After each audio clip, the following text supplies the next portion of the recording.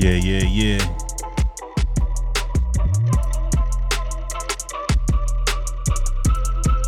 Back at it like a motherfucking crack addict.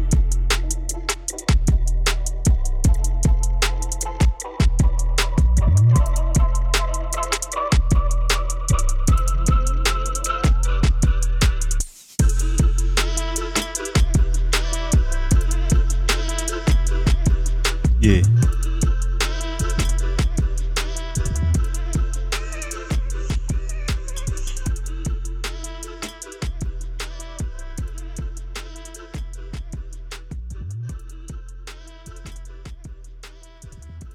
What is good, my people? It's your boy Big Drizzlax. I just ended up editing this little intro and then putting it on the Roadcaster and updating the Roadcaster. I totally fucked up the levels and I couldn't use any of the other pads like the machine gun that I like to use heaps, so fuck me. But we're just going to keep on rolling. I know that some of you might be a little bit sick and tired about hearing about this shit, but in Melbourne we seriously are going through a lot of crazy ass times, and it feels like the rest of Australia's really moved on. I'd speak to my mum and speaking to one of the homies in Adelaide, DJ Nixon, and just, seeing Inkswell doing his thing and the homie admin going out digging and just seeing all the boys around the country getting on with their lives while the rest of us in Melbourne are locked down. Shit is just starting to get a little bit frustrating, irritating. Watching the news and our premier he's just lost the absolute plot. Times are unbelievable at the moment. We've literally got drones in Melbourne flying in the sky with a little megaphone on it,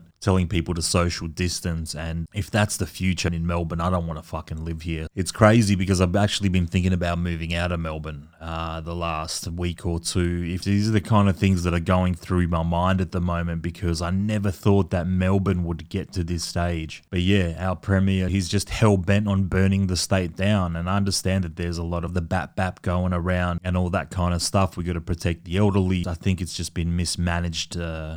It's been mismanaged like a motherfucker. Anyway, just a little bit of social commentary on where I'm at, what I'm doing. Still trying to keep my head up. I think I go back to work on the 28th of this month. Like I said, me stepping down and receiving JobKeeper so people that have kids and mortgages can go to work. I kind of feel like I've been really doing my part. I don't know, it just feels like I'm doing the right thing in my heart and shit. It is what it is. And I'm happy that I'm in the position that I can actually kick back. I don't have any debt, and that's the number one thing I'll tell all of you guys out there. Just don't get into debt. There's things like Zip Pay now and all these other options, Afterpay and things like that. And if you can't afford something, just don't buy it. Like, there are so many people that are a slave to a paycheck. I'm not judging if that's the way that you want to live your life. You want to be in debt. People are buying $50,000 cars when they have absolutely no business buying a $50,000 car. If you don't even earn $50,000 a year and you're driving around a $50,000 car, there's a problem. It's so overextended. People have 4-bedroom houses and it's like them and their missus living in the house and shit. So just overkill. I understand that we live in a lucky country and people want more and they want to look good in front of their neighbors and they want to say that they own their own house. But if you are a paycheck or 2 paychecks away from losing everything, I could not imagine living like that. I love the fact that I have savings in my bank account and that no matter what happens, I'm going to be okay. I'm lucky that I have a good family as well. My family's always got my back. And let's move on. This is a hip-hop show. Drizzlax, what are you doing? Talking shit? I was actually going to bed this morning at around 3 or 4 o'clock. I'm a little bit of a night owl. I've been watching Westworld as well, which has been absolutely amazing. And just speaking about soundtracks last week, if you guys haven't checked out the Westworld soundtracks, there are honestly some real fucking bangers on those, like Nirvana's Heart-Shaped Box and Kanye Dark Twisted Fantasy. They have an orchestra playing all these crazy tunes like Paint It Black, and definitely worth checking out. So yeah, stayed up last night, and just as I was going to bed, I was thinking about what podcast I should do next. Like I said, just being in lockdown, it gives me a purpose. It gives me something to do. We can only go outside for an hour's exercise at 8 o'clock if you're busted outside and you don't have a good reason like going to work. You get a $1,600 fine. I'm actually just a little bit of a night owl. I kind of really like the peace and quiet at night. And I'm sure that some of my neighbors don't really like me, and I got the subby and the tower speakers blasting, and I do try and stay considerate and thoughtful towards my neighbors and shit, so I hope they don't hate me too much. Just as I was going to bed, I was thinking about doing a Tupac and Biggie podcast. I know that I've done a Death Row podcast, which is doing extremely well, by the way. It really is crazy, like how the podcasts that I think are going to do okay, they don't really, or some of them are like averagey in the middle. And then the podcasts that I just put out there and I'm like, holy fuck, I don't know if I should even put this out. They're the ones that get these crazy fucking numbers, and I really cannot read this shit. Same with the hip hop channel. When I was posting things on the YouTube hip hop channel, like I think the most watched episode is the Dua Lipa episode, where I talk about my infatuation with female singers, and that one there is just blown away every single other one. Even the Redman MTV Cribs one, like I didn't think that one was going to do well at all, and it's doing pretty good. So Biggie and Tupac, we know the rivalry, we know the friendship, we know the movies. I mean, everything that has to be spoken about as far as those two guys are concerned has been spoken about. We found out who killed Tupac in the end, which was Orlando Anderson, and the Biggie murder hasn't really been solved. But the one thing I want to talk about is Biggie's bodyguard, Gene, who used to hang out with him all the time, and he was with Biggie in LA when he got shot. He was talking about the night that Biggie got shot, how Puffy and D-Rock actually went to do some business earlier that day. He said it was strange because they didn't like each other, and like they never really hung out one-on-one. And when they got back, D-Rock was really strange. And when they went to that automotive museum for the party, D-Rock wasn't drinking, he wasn't smoking weed, and Gene, the bodyguard, was like really wondering what the fuck was going on with that, because it wasn't like D-Rock. And he said that he was literally just standing there all night just looking at Big, and he had this really sad expression on his face. And Gene blames Puffy basically for Biggie getting shot. And what you got to realize is that Bad Boy wasn't Bad Boy. He wasn't like this American dream close to being a billionaire, crazy businessman, whatever. He was a struggling record label owner, and Biggie was thinking about leaving Bad Boy. Biggie was one of the biggest stars in the world, and he wanted to branch off and do his own thing. I don't know if you guys have ever heard an album, which I think is one of the dopest story kind of telling albums.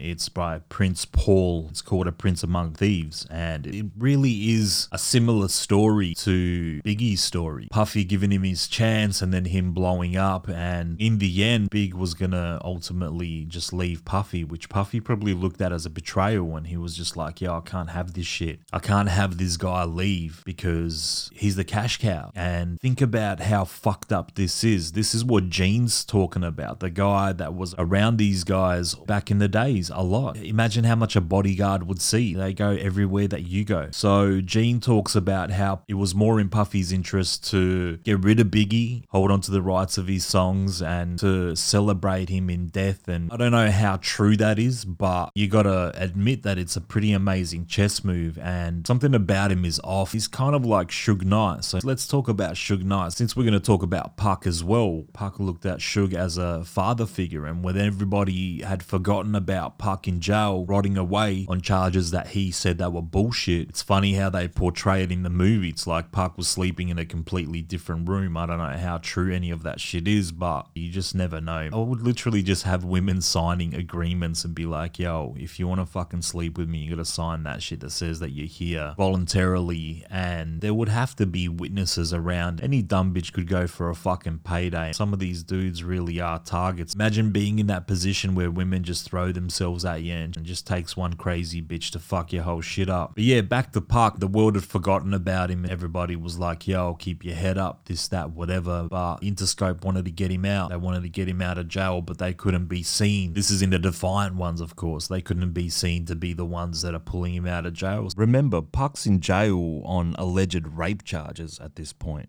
They put Suge on the case. There were, what was it like? Pac had to do 3 albums. With All Eyes on Me, he knocked out 2. That was 2 straight up, and then it was Machiavelli, right? Then in the end, even as much as those albums had sold, it wasn't enough to cover the spending, according to Suge Knight. At the end, Pac still owed Suge, and when he wanted to leave, Suge was like, fuck no, you're not leaving me. You can start the East Coast chapter of Death Row if you want, but things didn't really go that way in the end, did they? That one fucking fight, You add alcohol and you add a boxing match, testosterone. Like I said to you guys in the Death Row podcast, I worked in pubs my whole life. And when you have boxing nights and shit like that with the alcohol, man, everybody's out there to prove themselves. There's so much testosterone in the air. And isn't it crazy how in a split second, how you can lose everything? Pac lost his life that night. I think it was, 6 days later or something like that. He got shot on the 7th and he died on the 13th. Suge went to jail for 9 years. Snoop fucked off down to New Orleans to hang out with Master P. Master P was like one of the only people at the time where Snoop could feel safe, right? Even though if you look at more current interviews where people are kind of like Suge Knight doesn't like Master P, it's all fucking bullshit. He's on such a different level as a human being and businessman. It's no wonder that he is where he is. He's a brilliant fucking mind. And if you guys haven't checked out interviews with the homie, seriously, do yourself a favor, because that guy there is really a positive dude. He does a lot for the community, and him and Sugar tight, but still Snoop went down south, which back then and nobody understood. None of us understood that. We were like, what the fuck? Snoop's going down to No Limit. Daz ended up suing Suge for rights that he wasn't getting paid to the beats that he produced, and he produced a lot of beats back then. So I think Daz ended up winning 25 mil. The only one that really lost out was Corrupt. Corrupt didn't really fucking get much out of any of that shit, any of those deals. Dre, of course, went to the East Coast, did his thing over there. That wasn't really that successful until he found Eminem a little bit later on. Yeah, I just kind of feel like, let's go back to what I was saying. Biggie and Tupac, it's kind of like they both wanted these father figures. They didn't have father figures in their lives. They were both raised by women, and, Puff was that guy for Biggie. And Suge Knight was that guy for Tupac. And the thing they both have in common as well is that Suge and Puffy were controlling the money. They reckon just before Biggie died, and this is the guy Gene. If you guys want to watch this interview, it's on YouTube. Just search Gene Deal, Biggie's bodyguard. And you don't have to take it at face value, because you never know. People have different agendas and whatever, but there's something about him that he's very believable and very genuine. It just seems like he doesn't really have a reason to lie. Like, there's something very sincere about him. He talks about how Biggie was building a house for his mums and he couldn't pay the contractors and shit. He just had to keep hounding Puffy for money and he wasn't getting any. And this is like Ready to Die had blown up, and Biggie was a real big fucking star at this stage, man. His second album hadn't come out. Yeah, I think, his second album came out after Biggie died anyway. Yeah, Suge wasn't giving up no cash to Pac. He was paying him basically in cars and houses, but as far as money goes, neither of them had it. They were both unhappy and they both wanted to leave, and they both ended up dying. Tupac ends up dying in Las Vegas at the University Medical Center, Las Vegas, and that was on the 13th of September. And we all know the whole 13th of September thing. Biggie's Ready to Die came out 2 years prior to that in 1994 on the 13th of September. Isn't it amazing that Biggie puts out an album on the 13th of September 1994 called Ready to Die? 2 years later on the 13th of September, Tupac Shakur dies. That shit fucking blows my mind. Also, what blows my mind is that last year we celebrated the 25th anniversary of Ready to Die, which makes me feel old as fuck, because I remember the day that album came out, and they both, they obviously both died in California, and it really is just so fucking sad. Even though I wasn't the biggest Tupac fan in the world, I did listen to a lot of his stuff back then. You had to, like, it's not like these days where it's such an oversaturation of hip hop. Back then you had, your fucking handful of artists. You had like 50 artists that you listened to and the rest of the world listened to. Everybody was listening to the same shit, all listening to Wu-Tang, and we were listening to Snoop, and sure, some people were digging deeper and they were listening to like Brother Lynch Hung and Selly Cell, and some people were digging even deeper. You can go as far as you really want in a lot of this shit. There was good albums, there were bad albums, there were albums that didn't really make it overseas to Australia, and you really had to be a part of the underground to really know what the fuck was going on. And I just think it was extremely sad with these two guys, seeing it in the 90s. Even just as recently as Pop Smoke. Pop Smoke was also from Brooklyn like Biggie, and he was creating this new style with the whole drill scene and shit, and it was just an exciting time. And he was called himself the King of New York as well, just like Biggie, which is based on the movie The King of New York, of course, with Christopher Walken, his character in the movie, Frank White. And Pop Smoke had the track Christopher Walken, and there were just so many coincidences, and rappers still dying. It really is fucked up. So many years later, to anybody listening that's not really into hip hop, I really would recommend that you guys check out a couple of these albums. Biggie's first two albums, of course, Ready to Die and Life After Death, and Tupac's albums. And there are definitely a lot of dope tracks on Tupac's albums as well.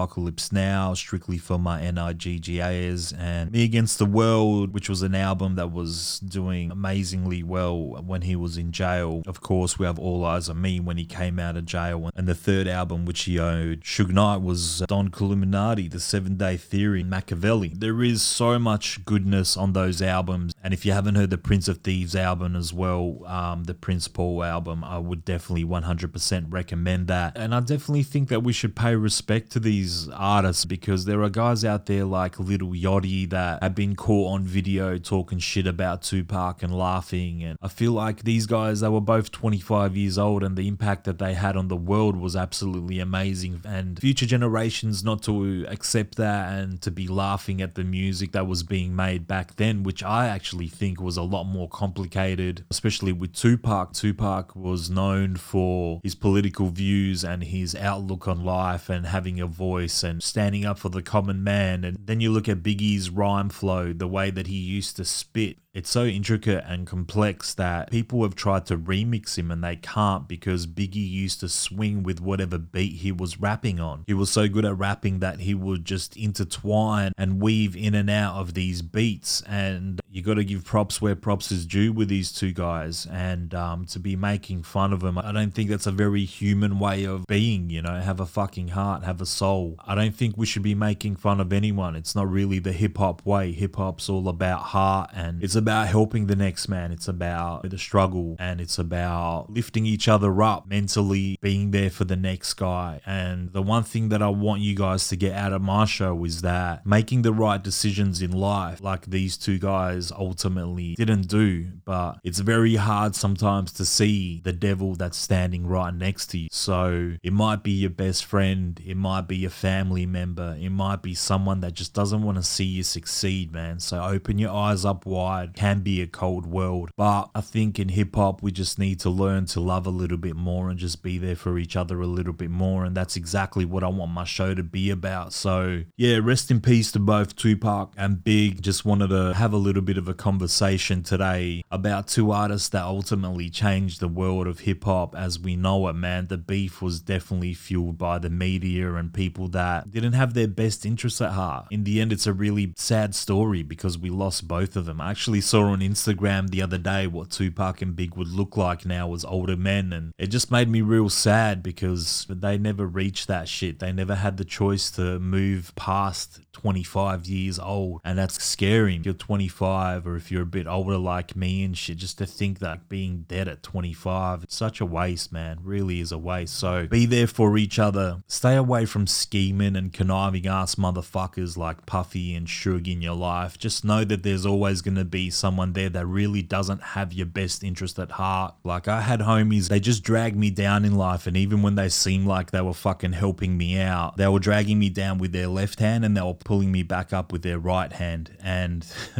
I didn't see it for so many years, and I just, I cut so many people out of my life, man, because I wouldn't have been in like fucked up positions if it wasn't for them in the first place. They didn't give me good advice, and it's not like they were trying to do good things in life. They just wanted to drag me down to their fucking level just so they wouldn't be lonely. And just stay away from bitch ass motherfuckers, man, straight up. That's the best advice that the Drizzlax can give you. So none of us are perfect, but in the end, man, I'm just telling you, keep your eyes open, keep the grind going, and really suss out who you have in your life and if they're really benefiting you or if they're like really trying to fucking sink you and bring you down to their level. But But yeah, I'm going to end the podcast there. I've dribbled on for a little bit too long. These podcasts can be fucking brutal to edit. There's a lot of ums and ahs and you knows, and I think I literally say I don't know.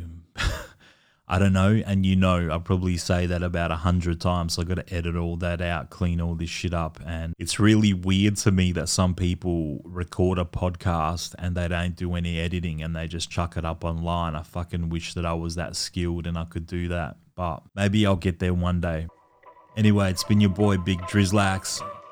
Thank you so much for chilling with me. I hope things made sense today on this podcast. And thank you to everybody that constantly supports me, and there are definitely a handful of people out there that always like listen to this shit as soon as it comes out, and it means a fucking world to me. So word up, man, really appreciate that shit. Anyway, I'm Drizzlax at OG Talks. Peace.